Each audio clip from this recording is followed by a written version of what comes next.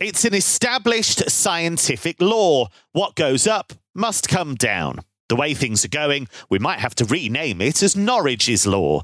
This weekend, the tumbling Canaries face a ginormous game against their fellow strugglers, Leeds United. I'm Kevin Hatchard, and this is Football Only Better.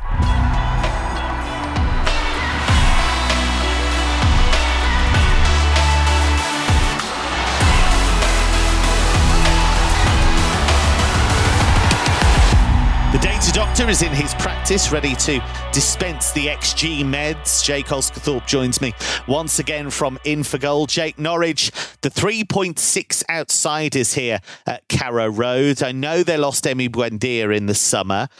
Despite some interesting signings, it appears that once again their squad just isn't up to the challenge of competing at this level. They were atrocious against Chelsea in that 7-0 defeat. And you guys know I cover a lot of Bundesliga football, watched a lot of Josh Sargent, not good enough as a striker at this level, watched a lot of Milot Rashica, who went missing in Werder Bremen's relegation battle, and he couldn't help them avoid the drop. They just don't look up to it, do they, Jake? They don't, no, and I think that there is a bit of a quality gap between them, and they've almost got their own little league, haven't they, between the bottom three of the Prem and the top six of the Championship, where they're it's always just them. somewhere in there. They're the only team in that league. Well, you say that. I mean, West Brom, they could well be in that league as well, in the way in which they go up and down. Fulham over recent years as well have been in that sort of it's almost like a purgatory. It's like not good enough to compete in the Prem, but too good for the Championship. So how are Brentford getting it right then? I know it's early days and they might still go down, but how's a team like Brentford getting it right, whereas West Brom, Norwich, Fulham, they're all getting it wrong? I may be biased here, but they're run by people who know a lot about analytics and XG, so maybe that has given them a bit of an edge. Are you angling for a job again, Osgathorpe? Honestly, well, he's always true, on the prowl. Isn't it? You know, they've gone about it in a very smart manner. They've that everything they do is analytically driven.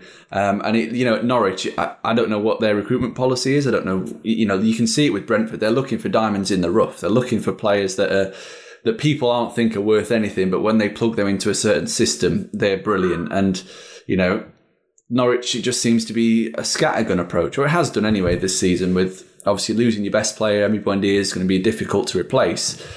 But they haven't gone about it in a very good way, just sort of buying 3 or 4 or 5 attacking players and just hoping that one of them will turn out okay. I mean, the other question really is the coach, Daniel Farke. I know he's obviously got 2 championship promotions under his belt, but at what point do you take a different approach to the new manager to try and kickstart something to keep you in this division?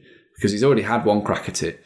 I would imagine that he's probably not got too much long left in this job because of just the lack of improvement. It seems like they've not learned anything from last time they were in the Premier League, and it might be a case that they're actually happy as a club to be that way, and to go up, earn the TV money, the big bucks for a year, come back down, consolidate, go back up again because they can afford to keep quite a lot of the squad together.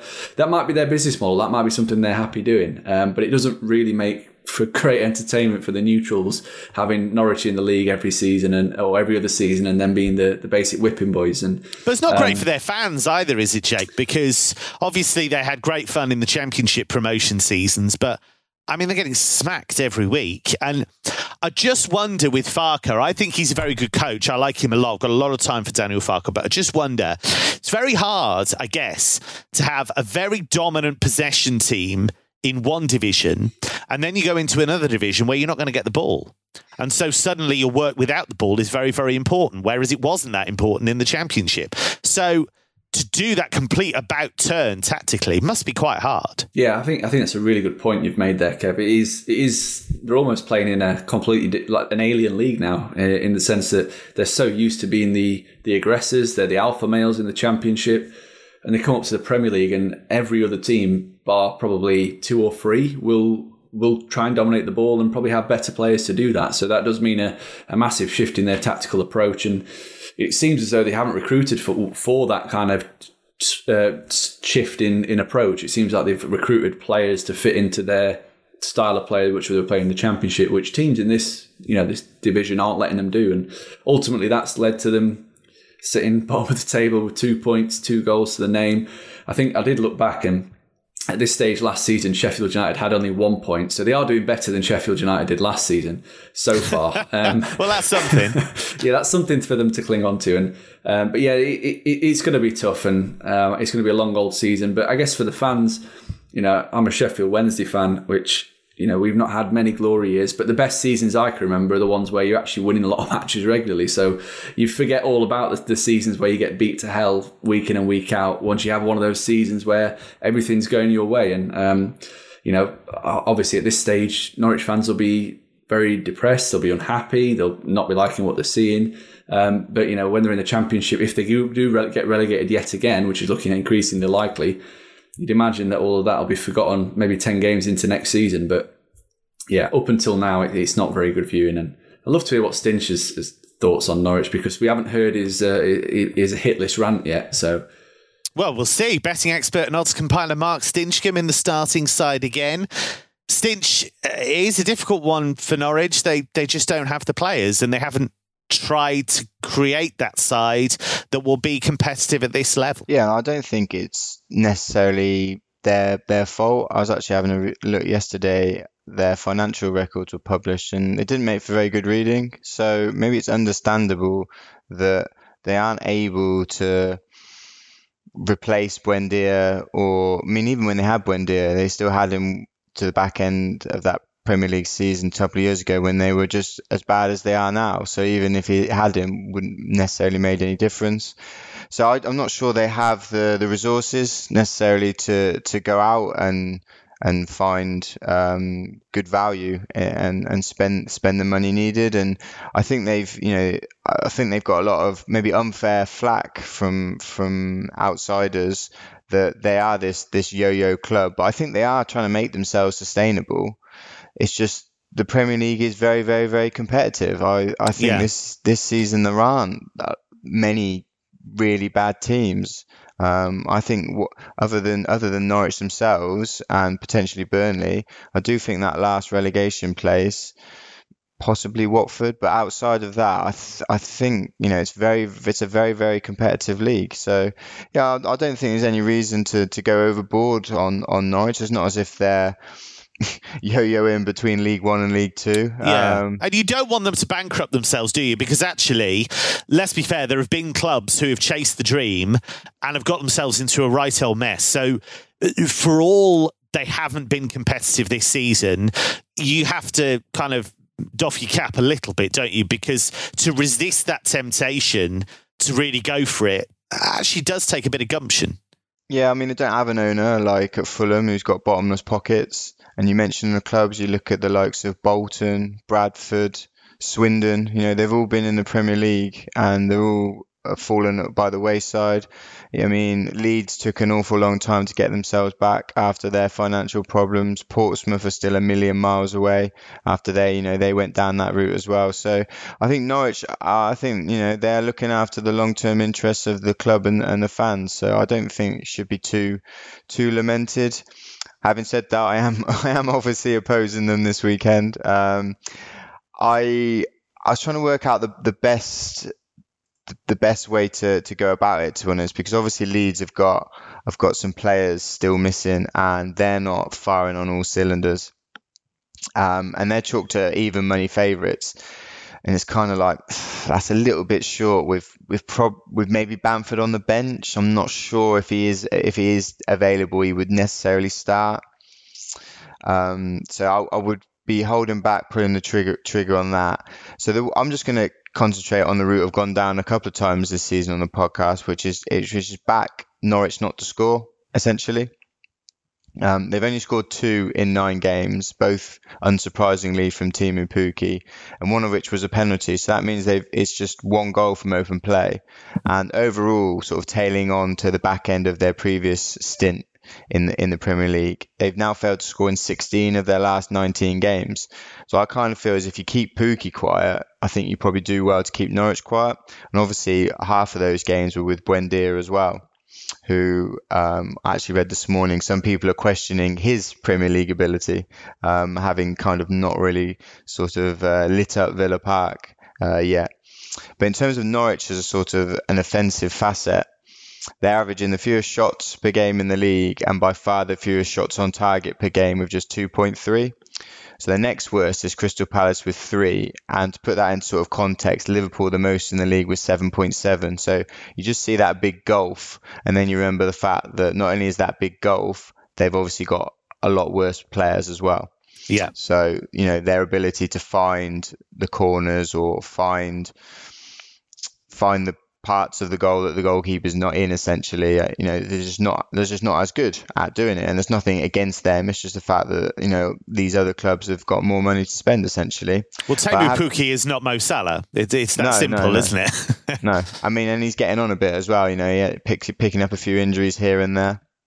So yeah, it's very understandable. And you already mentioned Josh Sargent and Rashica that haven't brought to the fore what perhaps Norwich were hoping they could. I don't think they were expecting. I think it was a big ask, but they haven't been able to bring to the fore. I mean, that was kind of embarrassing from Sargent when he went round Robert Sanchez against Brighton, and I don't know why Shane Duffy slid. I mean, Shane Duffy could have walked back and collected the ball before. I don't think it was even going in, Stinch. So in case anybody hasn't seen it, Robert Sanchez, the Brighton goalkeeper, makes a horrendous mistake. The ball is loose. Sanchez isn't in his goal. Sargent wins the race, shows good pace, and then just taps the ball vaguely towards the goal. And it was very easily cleared by Brighton. And it just underlines what we said, Stinch, on several occasions about Sargent. Lovely lads, works hard, coach's dream in that regard. Will listen to the tactics, will do some of the stuff without the ball. It's not a goal scorer. No. And we talk about a lot of like these statistics and that to try and paint a picture of what's happening. And I think the thing is when you have these poor statistics, confidence plays a big part on them continuing. Even if you have got like a big team like Man United, for example, there is a point where the confidence sort of overtakes ability in some situations, and I really think Norwich are in a massive crisis of confidence. And I mentioned before, I think they don't have that backbone to get up and fight. Essentially, they have just got a one-way ticket to, I would say, 20th, not even relegation. I think relegation's almost done. It's just whether or not they can finish above bottom, and I think that's very difficult to say at the moment. Would you back them in a rock bottom market now then, Stinch, even this early in the season? I probably would, but I don't. To be honest with you, I don't think there's any I'm just having a look at the prices here to finish bottom. I mean, they're 8 to 11. That might. I've got a bet later actually, and I'll tell you what, that might be worth chucking in with another bet. So I'll come to that afterwards if that's okay. I mean, their shot locations for me is what also alarms me a lot in terms of offensively. They're taking the fewest in the penalty area, which is obviously not anything surprising, but they're having the 8th most from outside the box. So it doesn't take a genius to see that they just can't create chances, and then that confidence I think is taking its toll when defensive midfielders are taking pot shots from 25 and 30 yards when they're not even trying to develop a chance. So, I mean, Leeds have only kept one clean sheet all season, it must be said, albeit that was against another promoted team in Watford.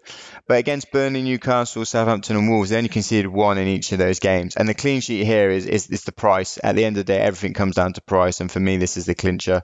It's 3.1 or 21 to 10 for Leeds to get a clean sheet. And I think, that should be a lot closer to even money. I definitely think it's a bit more of a coin toss than that. So that price suggests it's only got a 33% chance of winning, but I definitely think it's more of a 50-50 bet. Jake nearly fell off the chair there. Jake, I want to ask you about Leeds' process, because Leeds have a lot of players injured. We know that.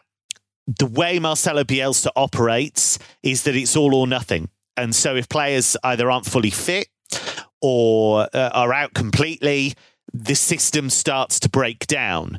So it isn't a massive surprise, is it, that given the injuries they've had, given the fact that new signings need time to adapt, it's not a massive surprise they're struggling. Not really, no. And I think that the main reason they are struggling is something we've said previously on the podcast, is that the defensive process was poor last season. it's still the same level this season. So they haven't improved defensively, but what we have seen is a drop-off in attack. And like you said, that comes from injuries. You think Bamford, Rafinha's been out for a few games. Even Calvin Phillips has an impact on their attacking output because he is one of their key ball progressors when it comes to passing through the lines. Dan James coming in, he's, learning a new system, learning new tactics, takes him a while to settle. So there's a lot of those factors. But ultimately, they're not creating chances at the same rate they were last season. Last season, they were around the 1.65 XG per game mark. This season, they're at 1.2. So there's been a stark drop-off. And, that drop-off is it's seen even more on the football pitch when their defence is performing at the same level, because last season, their attack was bailing them out. They were winning games, high-scoring games quite regularly.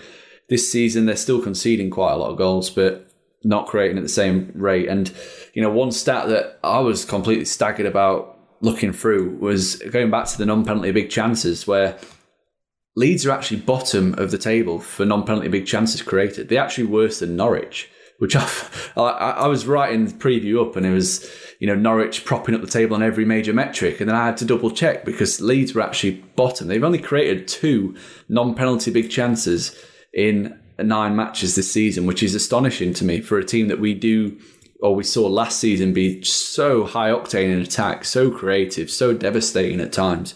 And it kind of shows you where they're at the moment. They're a bit of a point where they are struggling. Injuries have played a part, like we've said, everything that the off-field issues. But, they're just not doing enough in attack to cause a lot of problems for opposing teams. Whether that's that opposing teams have figured them out a little bit. Obviously, they've played against Leeds now twice. Some teams have played against them 3 times.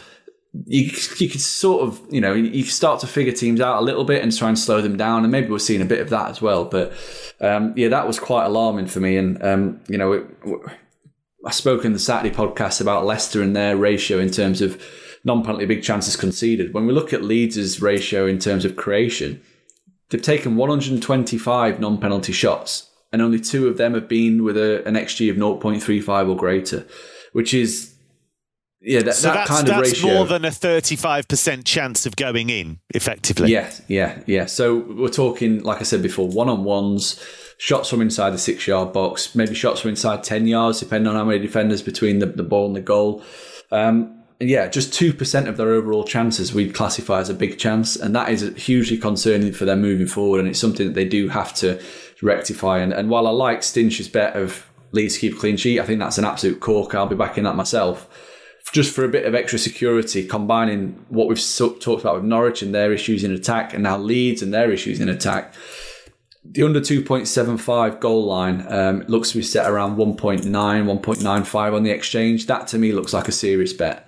That basically means that if there's 0, 1 or 2 goals, we get a full payout, a full winner. If there's 3 goals, we get half our stake back. So really surprised to see the goal line set so high. Maybe a slight overreaction to Norwich's 7-0 thumping last week. But Leeds aren't at the same level as Chelsea in attack. And it has to be said that on that occasion, Norwich were actually unfortunate to ship 7 based on the chances created. But you get games like that in a season. And for me, reverting back to type with a low-scoring game looks the way to go. I mean, it's not so long ago Norwich drew 0-0 back-to-back matches, and they wouldn't be surprised if that was the case again this game, given what we've seen with Leeds' attack. Now, we know it's frustrating when you get frozen out of a bet, so Betfair's now offering no cash-out suspensions on match odds, over-under and goal markets on the sportsbook, even during VAR reviews or when there's a penalty. West Ham continue to sparkle. They dumped Manchester City out of the League Cup in midweek, becoming the first team in 10,000 years to beat City in that competition. They face Aston Villa in the Premier League this weekend. Jake, what's your take on this one? I'm riding with West Ham. I think that they're a really good bet at this price. You're getting around 2.54 on the exchange currently. Really surprising to me. I thought they'd be a little bit shorter. It's not like they've, Manchester City, all right, it was a Carabao Cup, went to penalties, but they rested some key players in that game that'll be ready for this. I mean, Mikel Antonio, I don't know if he maybe got injured last week, but he wasn't in the squad at all. And I think that's potentially due to him being rested because they've obviously got this match. Then they play away in Europe, so they want to keep him fresh for that. And Aston Villa, wow, I've got some concerns about them. They're looking really, really poor at the back and in attack. So just going through some of the numbers, Villa, they've lost 3 in a row, rightly so. They've lost to Spurs, Wolves and Arsenal. So 3 teams that, aren't bottom of the table worthy. They're not top 6. You're looking at maybe top half at the very least, all 3 of them. And in those 3 games, they've conceded 1.9, 2.0 and 3.2 expected goals. So they are shipping chances left and right, even though they are playing a back 5, which is even more of a worry. While defensively they are looking all over the joint, their attack is just not firing. They're really struggling to create chances, and that shows in their attacking XG process, just 1.05 non-penalty expected goals for per game, which is the 4th worst in the Premier League, which is for a team with such quality attacking flair players, you've got Bailey, you've got Ings, you've got Watkins, you've got Traore, just off the top of head, El Ghazi. They're really struggling to create chances for those players, which may be something to do with the system. The switch to the back 5 is maybe not giving them as much license to get forward and play on the front foot. But all in all, you've got a team struggling at both ends of the pitch, playing against one of the best teams in the Premier League. And that is ultimately what West Ham are. It may come as a surprise to many, but no, I'd agree with that. David Moyes has got this team into a position where they are performing week in, week out like a top 4 team.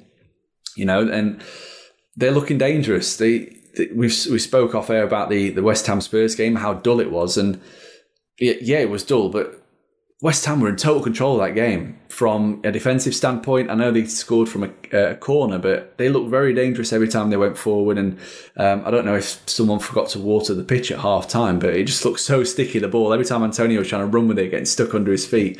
But yeah, they were excellent, especially in the second half. They created 0.85 XG.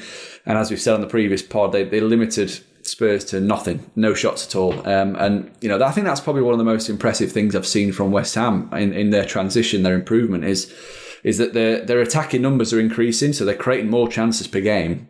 But that's actually coming with them looking a bit more solid defensively, which is usually if you play more on the front foot, you leave yourself exposed. But they seem to have found a really nice balance, and that balance is getting better and better as games go by. And the improvement on last season is remarkable. I mean, they were excellent last season, and they're getting even better this season. So for me, if this was Manchester United playing at Villa Park, would they be 2.54? Probably not. They're probably around 2.3, maybe 2.2. West Ham are at that level, if not marginally better than Manchester United currently, because of their defensive structure, the way in which they play, the system. So for them to be around 2.54 against a Villa team who I've said are struggling defensively and struggling in attack just looks too big for me. And I'd probably back this down to 2.3 because I do think West Ham are that good.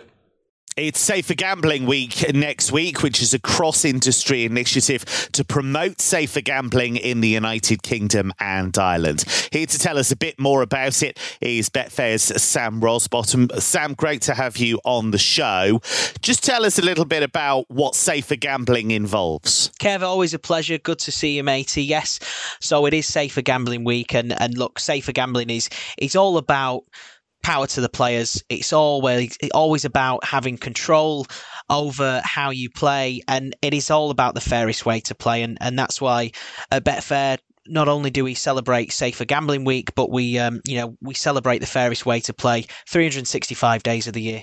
And what's Betfair doing to help customers in terms of tools to help them? Yeah, so we've created a number of safer gambling tools which put power into the player's hands so that you've got that total control over the play.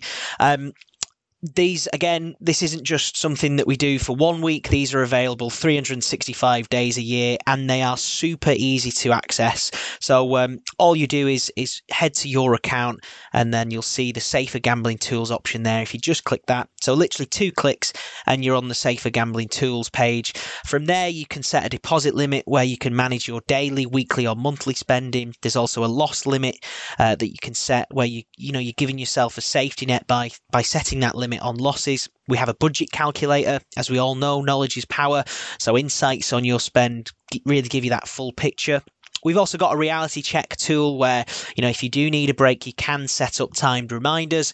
And also there is a self-exclusion tool on there as well, where you can set a longer period of time out from the products that you're using. And lots of information on our website, betting.betfair.com as well. If you look on the front page, there is a safer gambling section. Great to have you with us, Sam, ahead of what is a very, very important week, Safer Gambling Week, and that starts on Monday, November the 1st.